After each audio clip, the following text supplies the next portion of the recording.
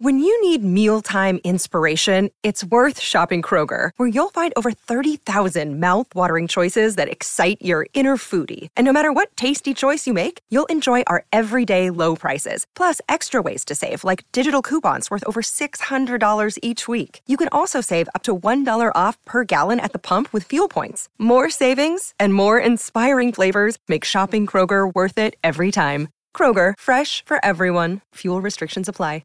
Hello, everybody. This is Marshall Poe. I'm the editor of the New Books Network. NBN listeners like to read books and buy them. So we thought we'd tell you that right now, our friends at Princeton University Press are having a remarkable site-wide sale. You can get 50% off books, including ebooks and audiobooks, with the code 50, F-I-F-T-Y, at checkout until May 31. You can save some real money on Princeton University Press books. I encourage you to go there and check it out. Welcome to the New Books Network. Hello and welcome to New Books in the Indian Ocean World, a podcast channel on the New Books Network. This podcast is for listeners who want to sail the waters of the expansive Indian Ocean to learn about its past and present. Thank you for joining me. I'm your host, Ahmed Al-Mazmi, a PhD candidate at Princeton University. And today with me is a special guest, Professor Xavier Luffin, who is a professor of Arabic literature at the Free University of Brussels. He has translated several novels, short stories, poems, and dramas from Arabic into French. And among his recent publications is in English. I've translated the title. The book is in French, The Black Poets of Arabia, Poètes Noirs d'Arabie, an anthology published by Éditions de l'Université de Bruxelles in 2021. And today we will be discussing his book, Another Look at Congolese History, Arabic and Swahili Documents in the Belgian Archives between 1880 to 1899, published by Académie Royale des Sciences d'Outre-mer in 2020. And it's part of a series, Sources of African History, which is an international publication project initiated in 1962 under the general auspices of the Union Académique Internationale in Brussels to publish critical editions of sources for the history of sub-Saharan Africa. Welcome, Xavier, to New Books in the Indian Ocean World, and thank you so much for taking the time to talk about your book. I thank you for the invitation. Thank you. You're welcome. So, Another Look at Congolese History unlocks an unprecedented journey through the tapestry of Congo's past in Central Africa and the Indian Ocean world. This meticulously compiled collection unveils a trove of Arabic and Swahili archival documents nestled within Belgian archives, presenting an unparalleled lens into a transformative era. Spanning the eve of Belgian colonization, these documents illuminate the diverse cultural landscape, revealing the profound influences of Arab Muslim communities on Congo's societal fabric. From the Arab campaign to the expulsion of Azande Sultans, these texts narrate the entwined destinies of communities, their interactions, and the seismic shifts in power dynamics. Today, we will explore the evolution of Arabic script in East and Central Africa and its appropriation by local populations and the intricate dance between Arabic and Swahili as potent tools during a tumultuous period of colonization. The book traces these invaluable historical records, colonial acquisition, and geographical origins, offering a vivid mosaic of voices across vast regions, from letters to contracts and acts of submission to manuscripts, notebooks, and amulets. Each document paints a vivid portrait of historical events intertwined with linguistic nuances and epistolary formulas. We will learn more about these complexities of scribes, translators, and the materiality shaping the preservation of these texts, revealing the depth of the cultural interplay between the Congo and the Indian Ocean world. But first, before delving into the book, we would like to learn about its editor. So please, if you can share a few words about yourself, that is where you grew up, where you went to school, how you became interested in Congolese history and its trans-regional connections, and if you would like to mention any mentors and book that shaped your career along the way. Okay. So I was born in Brussels, the capital of Belgium, and that's where I grew up. Um, I grew up in a place called Schaerbeek, which is quite a kind of let's say, multicultural area with a lot of people with different origins. That's why I went to school, and in the late 80s of the past century, I started my studies at the Free University of Brussels. That's the university where I teach now. And actually, I started, first I studied archaeology at university. And while studying archaeology, I discovered that there was a department of Oriental languages in the same university.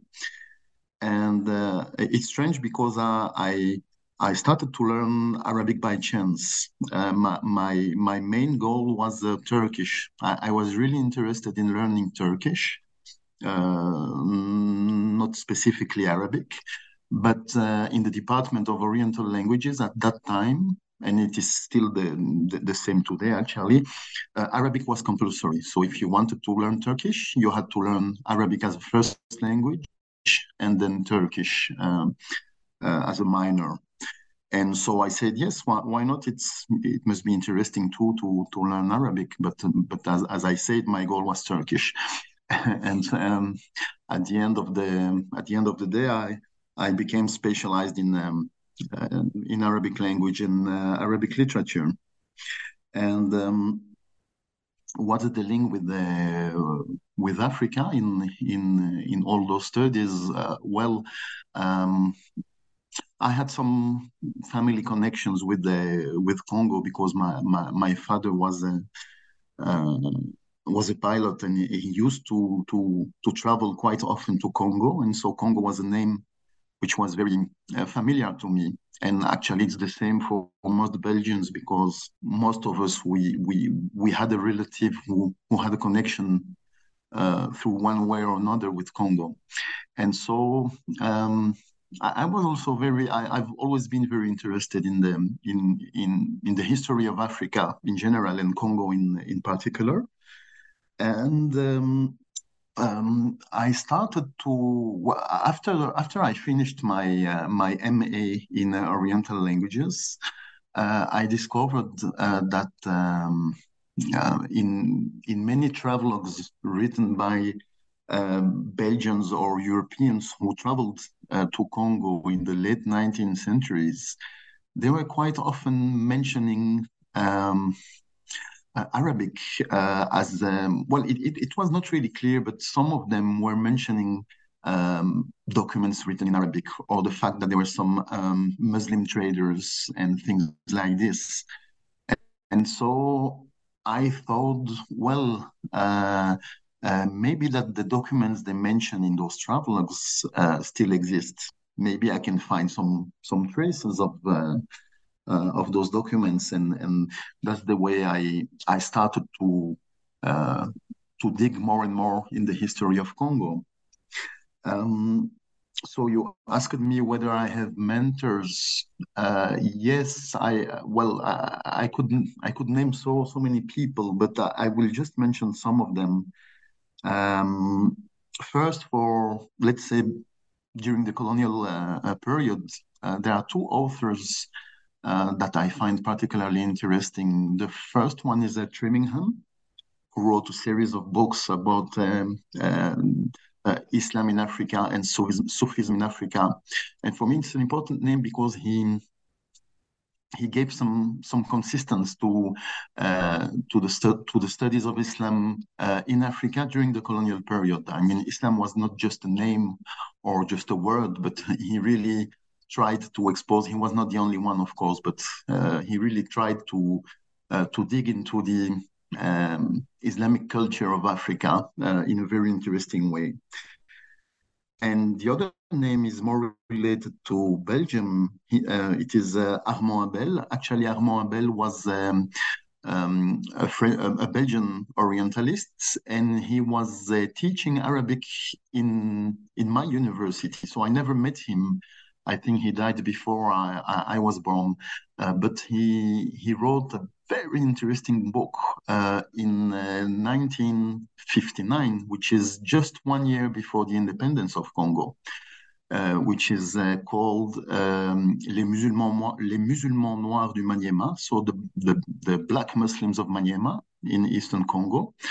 And it is the first time that somebody who knows very well the Arabic culture and the Islamic cultures writes about the Islamic culture in Congo. So for me, it was really a pivotal book, very, very, very important book. And then, of course, I should mention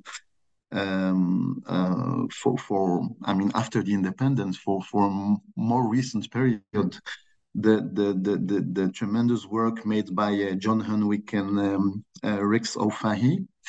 They wrote together this collection of this series of books called Arabic Literature in Africa, with one volume dedicated to one specific geographical area of Africa. And for me, though, this series of books is really a treasure, and it encouraged me to see whether something could be done about Congo, because of course Congo is absent of this book. And again, a little bit like Tremingham, what interested me in the works of Hunwick and Ofahi is the fact that for them, Arabic or Islam or Arabic were not just words, but they really tried to show that there was something to say about Islamic presence and Arabic presence in Africa in terms of culture, and not just in terms of politics or history. Indeed. Thank you for sharing that journey that really connected you profoundly with the Congo through your life, which is quite, to be honest, quite unique in many ways, because usually Africans who are working on this part of Africa usually don't dabble in let's say Middle Eastern languages and assume the lack of literacy and the lack of textual archives in the pre-colonial era for this part of Africa. So for someone to be interested in this region, but also to acquire the needed linguistic skills to explore such an archive is quite really infrequent to find. So if you can reflect on that, why do you think, or let me rephrase that, is it the problem is the way we initiate students and departmental training and the provided resources for that, or is it a much deeper problem with the discipline of African history that assumes that pre-colonial African history is by default void of textual archives and literacy? Yeah, I would definitely take the second option that you mentioned. I'm really surprised even today. How people who work in, for instance, in Congo, in parts of the country where there are Muslim communities, when I ask them whether they have seen documents in Arabic or whether they do know something about anything related to Arabic literacy in Congo, they say, "Oh no, I've never seen anything of that kind when I was in Congo." Even sometimes with people working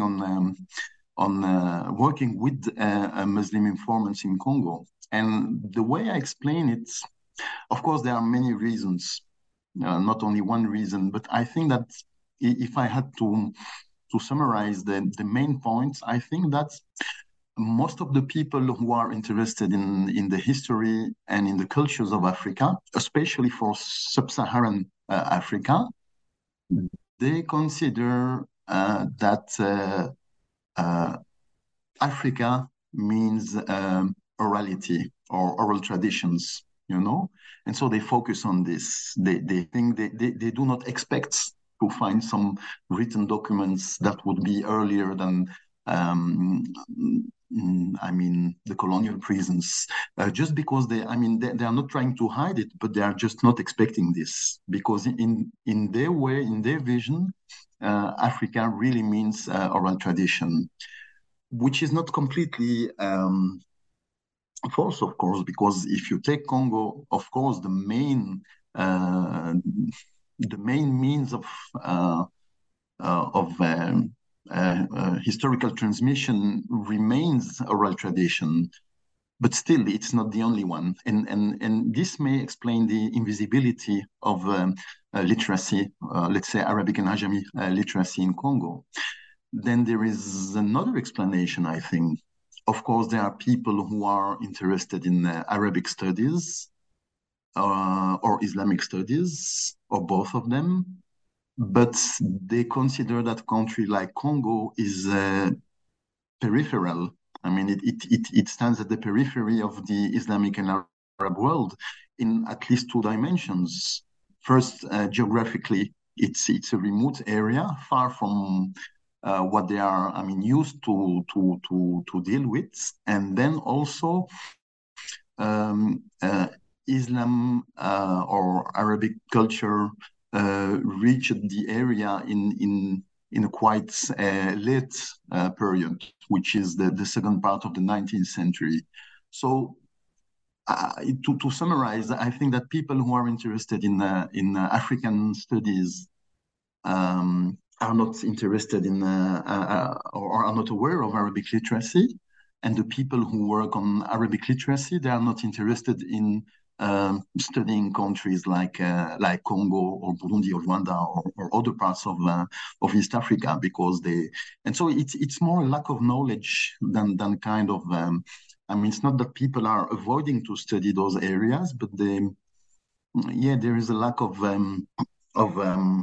connections. It's like we have two worlds, people specialized in Arabic studies, Arabic and Islamic studies, and people who are specialized in African studies, and they don't meet or they don't share the information, which is not the case for West Africa, of course, but let's say that for Central Africa, it strikes me to see this situation.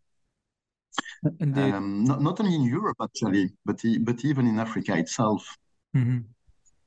Yeah, that's quite right, and which makes scholarship such as yours the more valuable to spread awareness about the existence of these literary traditions in Central Africa.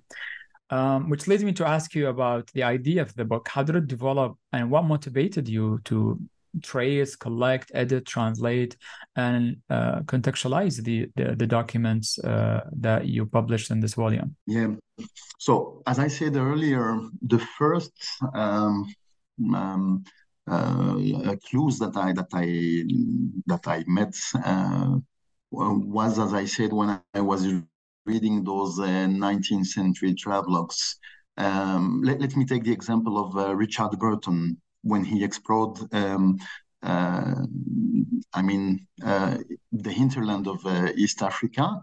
He mentions the fact that he leaves Zanzibar with letters, and that he brings these letters to Arab and Swahili merchants who dwell in the hinterland. And so because Richard Burton was also interested in Arabic culture, so again, we come back to the same problem. He mentions the existence of literacy in the East African hinterland. He's not talking about Congo, more about Tanzania and countries like this, but still he mentions this. And that was the first thing that made me think, well, if there are some Swahili and Arab traders in Congo, they should have the same relationship with literacy. If Burton brings letters to Muslim merchants established in Tanzania,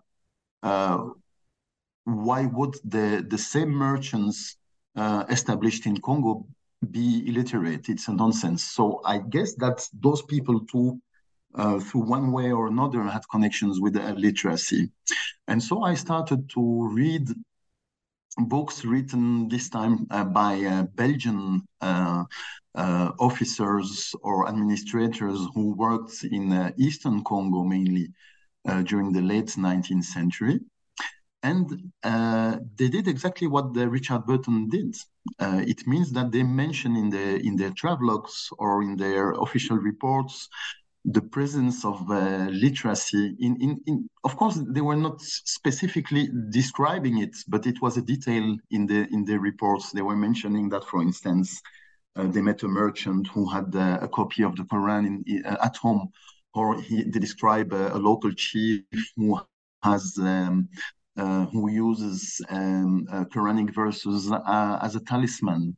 And then some others mention merchants exchanging letters. And so when I saw this first in the travelogues, I thought I should check in the archives, and maybe that's by chance we could find some documents related to some letters written by merchants or things like this. And so I started with this clue found in those travelogues. And actually, I went first to the main museum related to Africa in Belgium, which is the Tervuren Museum. It is now called the Africa Museum, and it is located in Tervuren, which is a small city outside of Brussels. This museum was built by King Leopold II, and in order to emphasize the colonization, the importance of the colonization of Congo at that time. And so I went into the archives and I checked especially in the archives related to officers, Belgian officers who worked in Eastern Congo. And I was struck to discover actually some documents written with the Arabic scripts.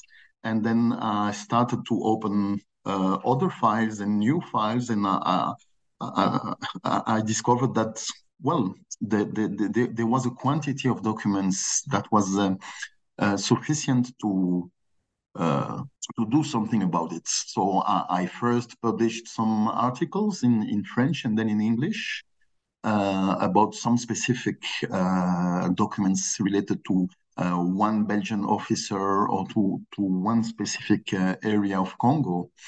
But then I went to other museums and other archives, like what we call in French les archives africaines, so the African archives, which is the name of all the archives dating back to the colonial period, and which are now in the ministry, at the Ministry of Foreign Affairs. And there I discovered some new documents. Then I went to the Royal Palace, and I discovered that even there were some documents. And so when I saw all those documents, I thought, well, nobody talks about them, so I should try to show them, and to show them to the historians, to the people who are interested in the history of Congo, because until now, most, if not all, the books related to the history of Congo are always they always rely on information written by Europeans, or they rely on oral tradition, but again recorded by Belgians. But they never use, documents like those Arabic and Swahili letters and treaties and so on. And so that was really the aim of my book. I realized that I had enough of documents. I have found something like a little bit less than 100 documents in Arabic and in Ajami Swahili. And I thought, well, I would like the historians to use those documents, to know them, to see that. I will give you an example. There is a famous character of the Congolese history. His name is Ngongo Lutete. He's very famous. Actually, has been executed by the Belgian authorities, colonial authorities, but he was an important chief, an African chief who worked first with the Arabs and then with the Belgians. And he's still considered as a hero in Congo. Well, I have found some documents written in Arabic mentioning his name, mentioning a battle between Ngongo Lutete and Arabs. And I said, well, there is no information at all regarding this specific event in the books related to the history of Congo.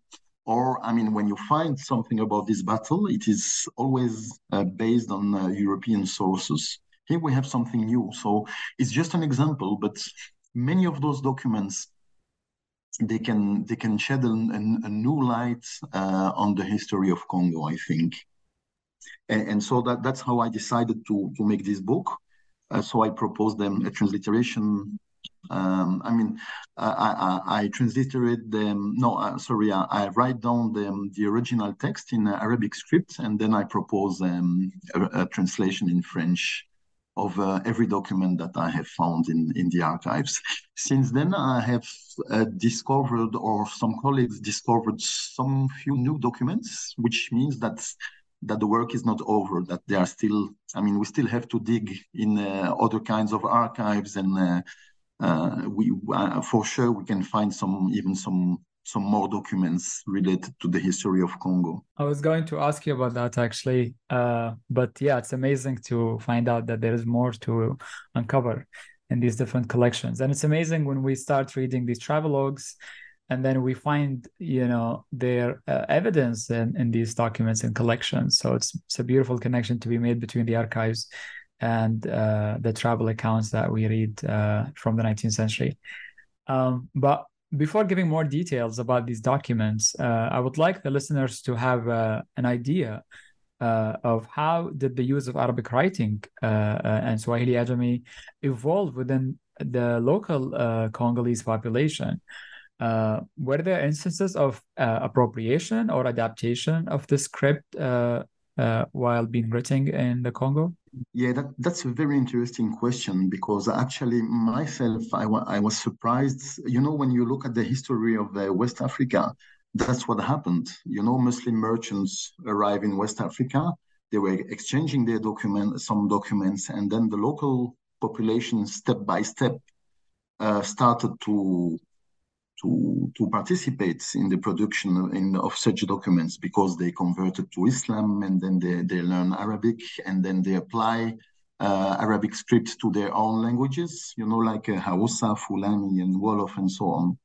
I thought, well, in Central Africa, the process was shorter, because the Muslim communities, or the Muslim merchants, started to visit Congo probably around 1860, not earlier. So I thought maybe it's this period is too short to see such a phenomenon that we could compare with what happened in West Africa. But actually, it happened. We have different cases. The most interesting one is located in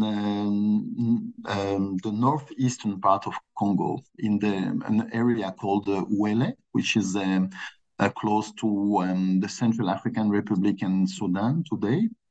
And then there is a population called Azande. They still dwell in the same area today. And those Azande chiefs, they had some quite well-organized kingdoms in the area, and they were in contact with the Arab traders coming this time not from the Swahili coast, but from the north, from Sudan. And it seems that they saw that Arab traders who were visiting their kingdoms were exchanging letters in Arabic, and it gave them a kind of asset. It was something that they hadn't, because they could exchange information, written information, which means secret information, and also they could register things, record things, and so on. And so what the Azande chiefs did is that Some of them learned Arabic. Actually, it seems that most of the Azande chiefs were able to talk in Arabic. But then coming to literacy, first they hired some secretaries coming from Chad and Sudan, areas like Darfur. Those were Sudanese who were, I mean, they were like, they are called fuqaha. First, they came to, as teachers in Islamic, in Muslim schools and everything. But then they started to write letters for the sultans. So we know that we have Azande sultans who were dictating letters. So it's interesting because first they were sending those letters to Arab merchants, which is quite normal. But I have found some letters that have been written by a Zande chief to another Zande chief, which means that really they appropriated somehow, Arabic literacy. Even if they didn't write the letters, directly, they were hiring secretaries, but that's not important. The important thing is that they were using Arabic literacy as a means of communication. And then when the Belgian officers came to the region, they also exchanged letters in Arabic with the Belgian officers. So that's really, the best case of appropriation of Arabic writing in the area. But there are some other cases. Even if we don't have those documents anymore, they are mentioned again by other sources. One good example is Msiri. So Msiri was a king in what is now Katanga. He was quite powerful, and we have a European, his name is Arnaud, who stayed for 2 years in the palace of the king Msiri. And he describes the king dictating again a letter to a local, a Swahili or an Arab secretary. It is not clear, but again, it seems that the king was using the presence of Muslim merchants and asking them to write letters to some other people. We have a third example. There is a letter mentioning Ngongo Lutete, so the African I was mentioning earlier. And actually, it's Tipo Tip himself. So the famous merchant who was in Eastern Congo. In one of his letters, he says, the letters is written in Arabic, and is sent to the King Leopold, and he says clearly in the letter that he has sent a letter to Ngongo Lutete in order to inform him that the Belgians were in need of a manpower in the area. And so he was asking Ngongo Lutete to find some workers for the Belgians. But the interesting thing is the sentence in the letter. He says, I have sent a letter to Ngongo Lutete. So again, it doesn't mean that Ngongo Lutete was able to read Arabic, but maybe that's like the Azande chiefs or like Msiri, maybe that he had a secretary who was able to read the letter and then to translate it to Ngongo Lutete and probably to answer the letter in Arabic. I say in Arabic, actually, those documents are sometimes written in Arabic and sometimes in Ajami Swahili. Of course, the European observers, when the letters are missing and that we have just the testimony of the Europeans, it is never clear whether the letter is written in Arabic or in Ajami Swahili. But still, it's the same, I would say, the same literacy. Fascinating. So how would you describe the Arabs or Omani Swahili presence and its influence on the cultural and social fabric of the Congo on the brink of the Belgian colonization, especially in relation to the use of Arabic writing or Ajami writing? So their influence was quite important in many ways.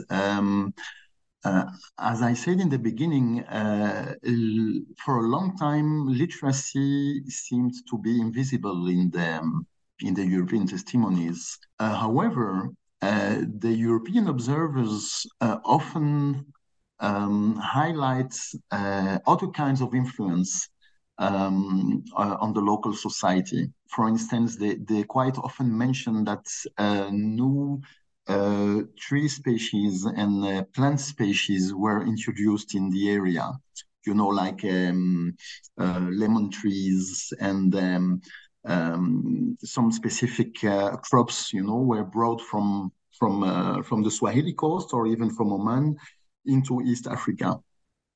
Then there were other influences like clothing. It seems that many people, even people who did not convert to Islam, adopted, like the kanzu and other specific clothes related to Muslim and Swahili culture. Also, the way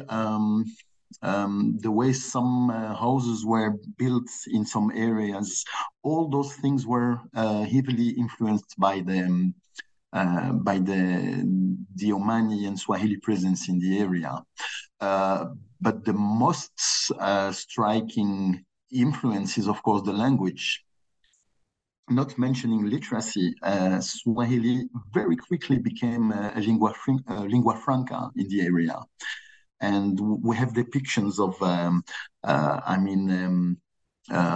some kings, even in some remote areas of Congo, who were either able to talk in Swahili, or they were using Swahili interpreters who were, translating from their native African language to Swahili, and then from Swahili to probably English or French. And that's at the end of the 19th century. So it's a multi-layered, influence on clothing, on food, buildings, and of course language. And so inside the linguistic area, there is this importance of literacy, which and then of course I didn't mention the religious factor.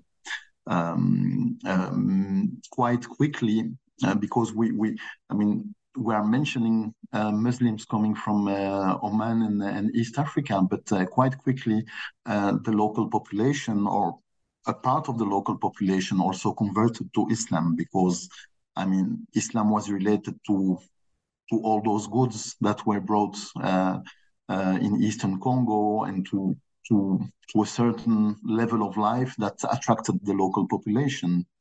If I take again the example of the Azande sultans, if we take the descriptions that we find in the travelogues and the different reports written by Europeans in the late 19th century,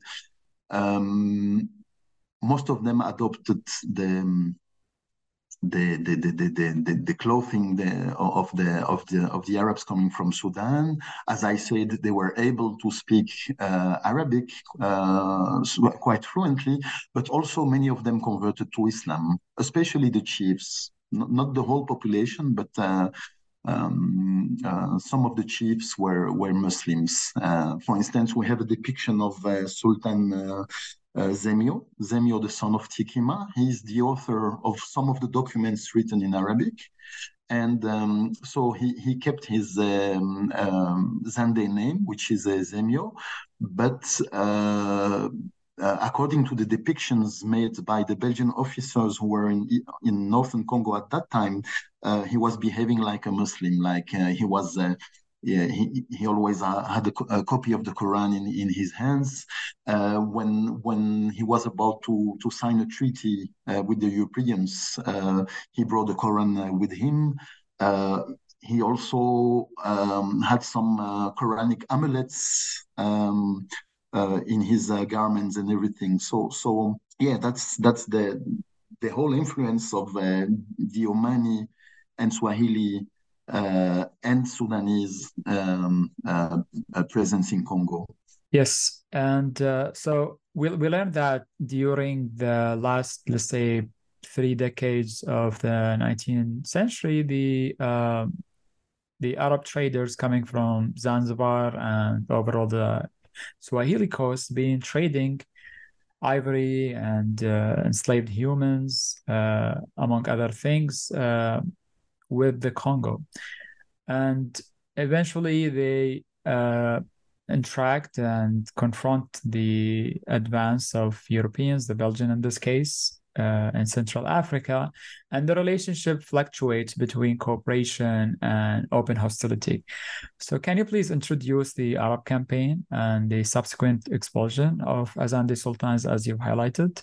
And how did these events impact the dynamics and interactions among these documents that were generated as a result of these many conflicts? Yeah, again, and that's very relevant. All the documents that I have found until now in the archives date back to the 80s and the 90s of the 19th century, not later.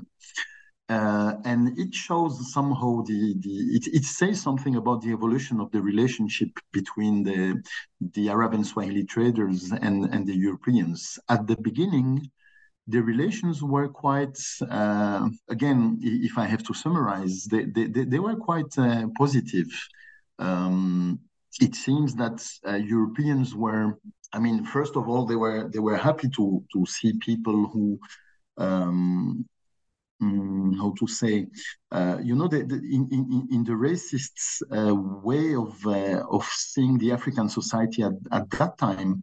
I mean, the Arabs, because they were Muslims, because they had literacy, because they were monotheists, were, I mean, better considered than the rest of the African population. So that's the first thing, and it's quite obvious, even people when they.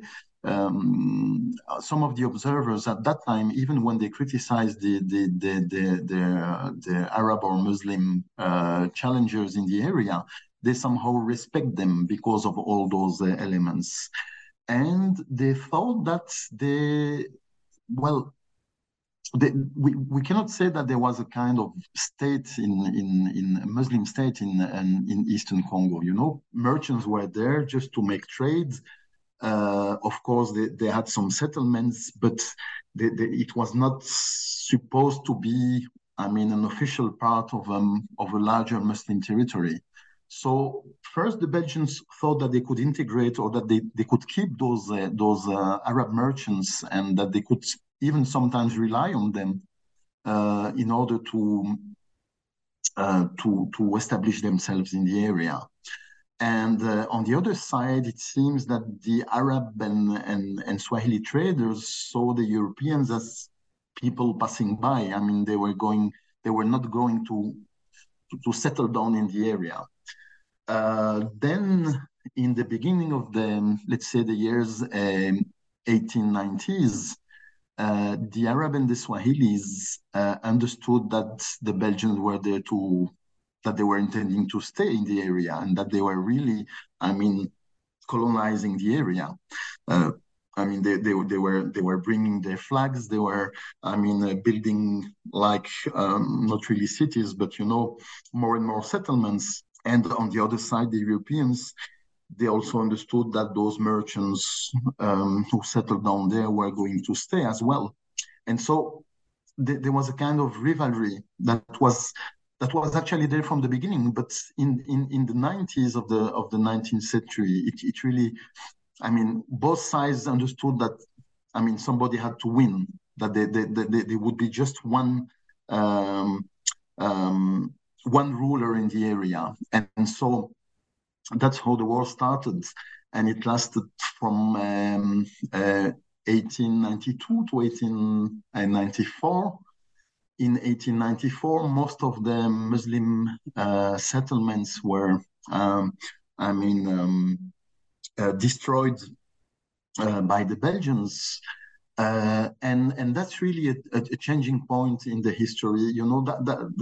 As I said, most of the documents written in Arabic date back to before this period or during this period.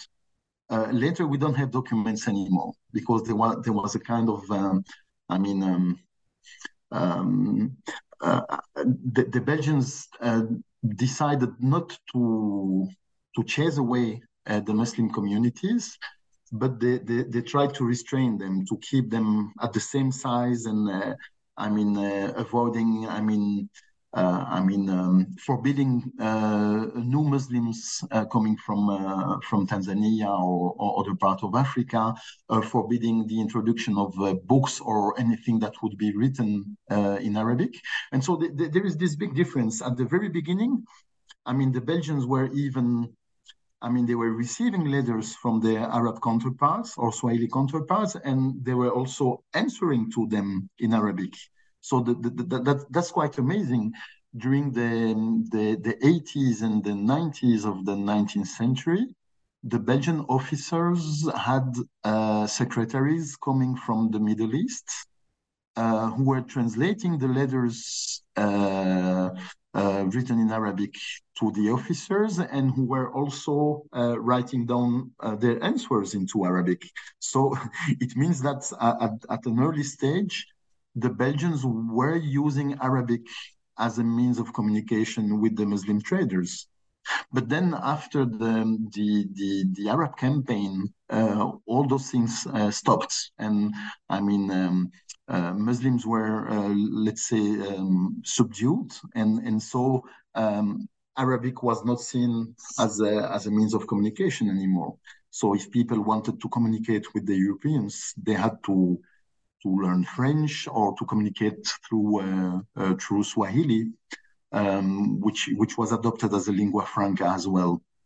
And so I really see a change in the use of literacy after that period. But it doesn't mean that literacy disappeared. Actually, it never disappeared. I was in Kisangani in September, and I saw that in Kisangani, for instance, some people are still reading books in Arabic, using Arabic in their, mainly in their religious life. But something changed at the end of the 19th century, for sure. Right. And in addition to the Swahili Omani, let's say, current coming from the Indian Ocean, from the Nile Valley as well, you have the Ottoman, Egyptian, Sudanese connection advancing towards the south. And we have writings that are in the, let's say, Sudanic or Sudanese traditions. So how would you describe that current coming from the north rather than the east? And did it ever intersect with the Swahili traditions, or were they always separate? So it's strange because the both ways of penetration into Congo started somehow around the same period, which is 1860. So around 1860, Swahili and Omanis were reaching Eastern Congo. And at the same time, Sudanese and Egyptians, as you said, arrived in the northern part of Congo. It seems that at the very beginning, they were not really aware of each other's presence. But then around, let's say around maybe 1880, something like this, a little bit later, they knew of each other's presence, and they started to connect. And the Belgians interfere, of course. They were fearing that a connection between Muslims coming from the north and from the east would reinforce the Islamic presence in Congo, and would weaken the European presence. So it developed so at the same period, but differently. Because, as I said, in the eastern part of Congo, literacy was in Arabic and in Ajami Swahili, while in the northern part of Congo, at the beginning, literacy was only in Arabic. And an interesting thing is the linguistic feature of the letters that survived until now, because they are written in a kind of Middle Arabic, which is quite close to the colloquial Sudanese Arabic. So the letter is not written in classical Arabic, but more in a language which is, I mean, somewhere between classical Arabic and Sudanese colloquial Arabic. So that's the first first difference between the two languages, I would say, or the two linguistic situations in the same country. But then there is something else. Later in the 1890s, we have very few surviving books, but we have surviving books in both Eastern and Northern Congo. The books that we have found coming from Eastern Congo are, of course, related to the book tradition of the Swahili world. And so when you look at the titles, it's somehow the titles that you can find at the same period in Tanzania and in Kenya and so on. While in the northern part of the country, we have in our archives, for instance, 2 copies of a book which is called Ratib, which is a collection of prayers written by El-Mahdi. Of course, this book was not circulating in Eastern Congo, but it was specific to Northern Congo. And then Mahdi, of course, sorry, just to note, Mahdi to the listeners. Yeah. So Mahdi was Al-Mahdi was the main a Sudanese chief who opposed the British in Sudan in the late 19th century. So he was exhorting people in Sudan to revolt against the British, and actually it led to an uprising against them and to the famous Battle of Omdurman. So he was both. We could say he was a political as well as a religious leader. His influence was very strong in Sudan, of course, but even in the northern part of Congo, because when the Mahdist troops were defeated, some of the Mahdists went to the south, and some of them arrived in northern Congo, and that's how we have found those books, like the copies of the Ratib. Then there is a third way, which is not well explored, but which is very interesting, and it's a contradiction in the colonial history. I said that the Belgians were trying to break the influence of the Muslim communities in Eastern Congo and in Northern Congo, but at the same time, they were hiring people from West Africa, and many of them were Muslims. And they were hiring them as manpower, when they started. So that's at the beginning of the 20th century, when the Belgians wanted to build a railway from Matadi to what is now Kinshasa. They needed manpower, and local manpower was not enough. So they brought people from Mali and Senegal. Most of them, of course, were Muslims. And that led to the building of the first mosque of Kinshasa in, I should check, but I think that it was something around 1908 or 1919, which is very early.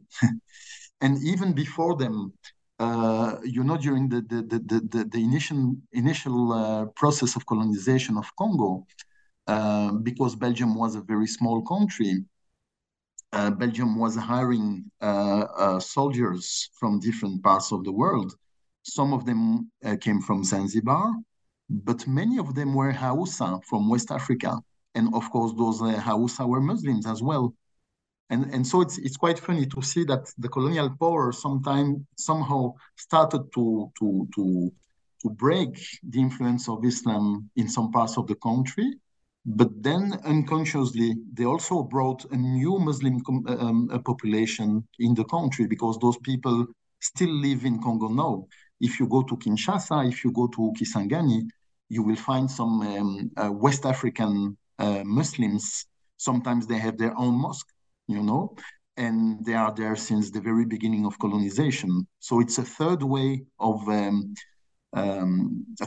penetration, which still has to be explored, because I guess that to give you an example, the Muslims in Eastern Congo are Shafi'i, but the mosque that was built for the West Africans in Kinshasa was a Maliki mosque, So I guess that if somebody should make an inquiry about the books that are used among the West African Muslims in Congo.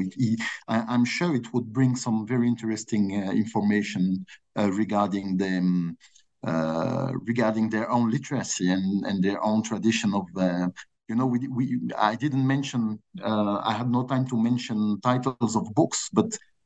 Books are circulating in Congo since the late, books in Arabic are circulating in Congo since the late 19th century. And it should be interesting to compare what do West African Muslims read and what do, let's say, Shafi'i Muslims read in Congo. But that's another chapter. Indeed, sounds like an amazing project. And hopefully, our mutual friend Faisal Awad Hassan is listening, among others, who would be interested to trace these connections between the Sahel to the Swahili, I guess. And there's so much history to talk about that these documents uncover. But unfortunately, we have limited amount of time, and given this hour, we've covered a lot of history that I hope the listeners will find it motivating to go and explore more and read these documents. And if you know Arabic and Swahili, I'm pretty sure you will be amazed by these documents and what they have to tell you. And if you're not, I encourage you to consider it as a source for learning more about the history of Central Africa during this period. One more aspect that I would like to ask you about these documents, about the challenges you encountered while compiling this collection, and if there were aspects you wish to include but couldn't due to the nature of the project. And I say this because many scholars noted that the Belgian archives, in comparison to other European archives on Africa, happens to be the least explored and studied. Things are changing now, of course, but if you reflect on that in connection to the challenges you encountered while working on this collection. Yeah, to be honest, most, if not all, the people working in the different archives that I visited were very open. So. At the contrary, sometimes they were even curious, because they had those documents in Arabic, but they didn't know what they were talking about. And so they were even encouraging me I had no problem, for instance, copying or photocopying or scanning the documents or get access to any kind of documents. People were really very open, even at the Royal Palace, at the beginning, I had some difficulties to see the documents, but it was just because they were, renewing the library, and I had to wait for a while because the documents were displaced, But otherwise, I honestly must say that I really didn't encounter any problem in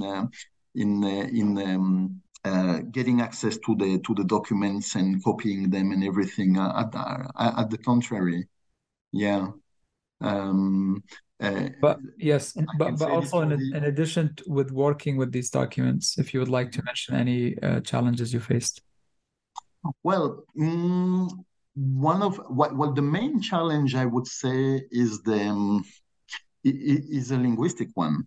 As I said, the documents coming from northern Congo are mainly written in colloquial Sudanese Arabic. Actually,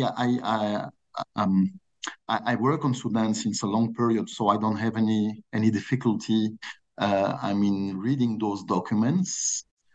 But I would say that the Swahili documents are sometimes quite uneasy to read, and that's why I have a new PhD student. He comes from Tanzania. His name is Shaibu Champunga. He started his PhD with me just last month, and he will work on he will take all the documents in Swahili that I have translated, because there are some lacks. I know that there are some errors in my translation.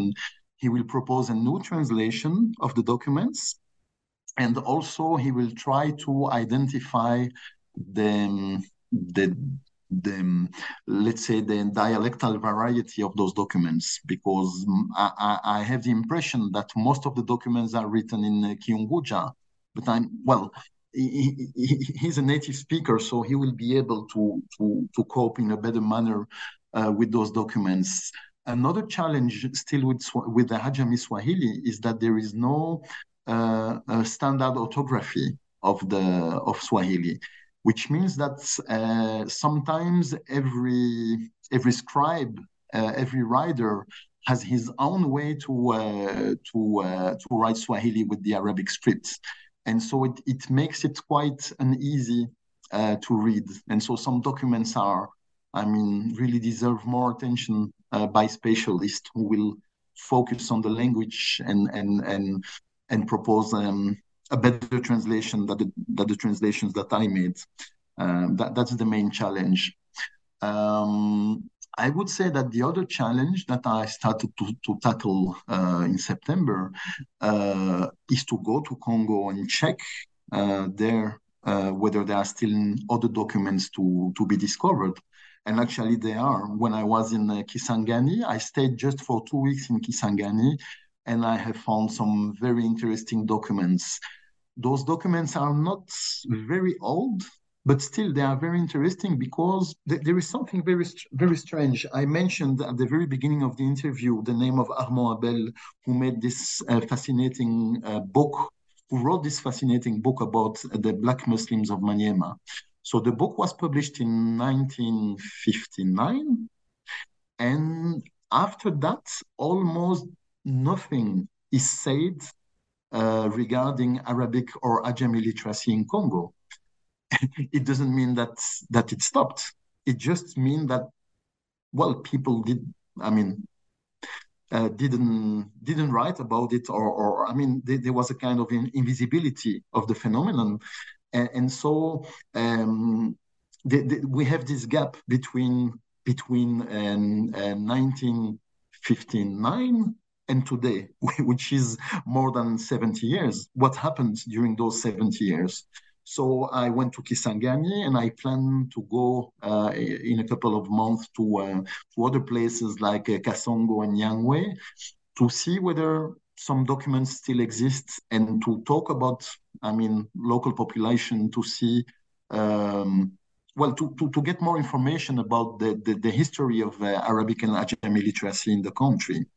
And that's the main challenge. What happened after the independence?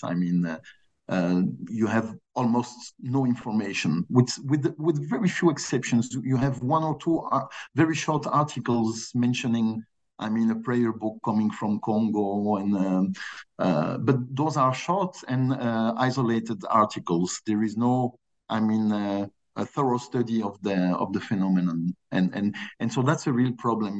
To give you an example, I asked people when I was in Kisangani, do you still write Swahili do you still write Ajami Swahili? And they told me, no, my grandfathers used to do it, but we don't do it anymore. And so the question is, okay, when did people stop writing Ajami Swahili? And it was quite uneasy to find, a date. But then by chance, in a small mosque in Kisangani, in the local archives, I have found a letter written by a local imam in Ajami Swahili. And the letter was written in 19 79. But so for me, it was amazing. That was, I mean, 20 years after the last study made in Congo, and you could still find documents written in Ajami Swahili. But well, I have found 2 letters. Shall we find something else later or earlier so that we could have a larger corpus? It's the whole point. I mean, what is the situation in Congo now in terms of literacy? That's the real challenge. This sounds like another maybe linguistic anthropology project that someone should pick up. So as the listeners have noted, the book really intersects with the work of historians, linguists, anthropologists, and other scholars who are interested in Central Africa and the Congo.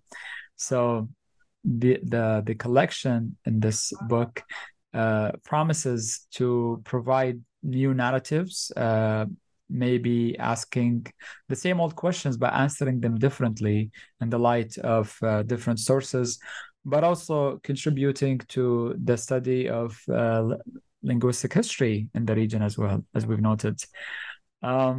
We've taken a lot of your time, and I'm really appreciative of sharing this fascinating history. But before letting you go, we would like to learn about your current and future projects. We just a disclaimer, we've met recently during a conference that you've organized along with Jihan Safar in Brussels on slavery and post-slavery in the Arabian Peninsula.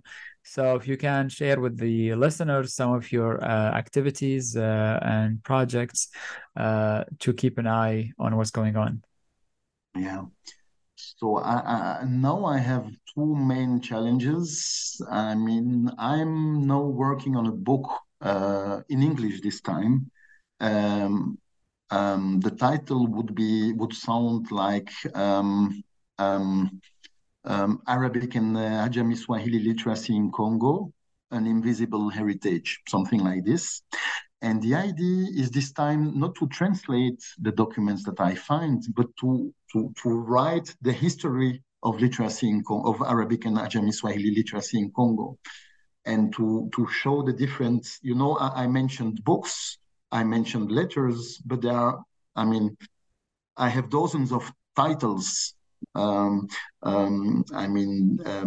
books that circulated in Congo or still circulate in Congo, and every book has its own history. Then we have other kinds of documents like very interesting weapons, like throwing knives coming from northern Congo. And on those throwing knives, you find Arabic or Pseudo-Arabic inscriptions. We know that there were some carved wooden doors with the Arabic inscriptions in. So I will try to summarize the whole thing of what is literacy about in Congo in this book. And my other challenge is to widen the network. So as I said, I have now a Tanzanian PhD student who started to work with me.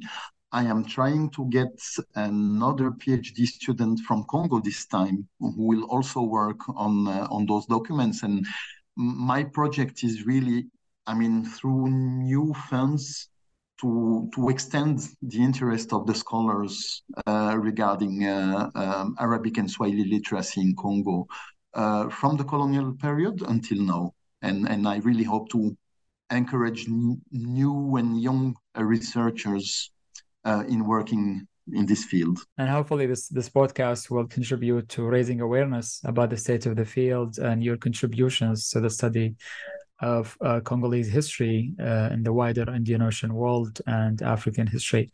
Thank you so much for sharing your insights with us today.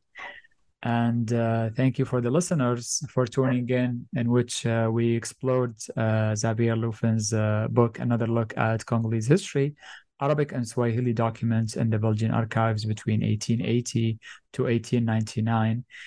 This is your host, Ahmed El Mazmi. Stay tuned for the next episode of New Books in the Indian Ocean World.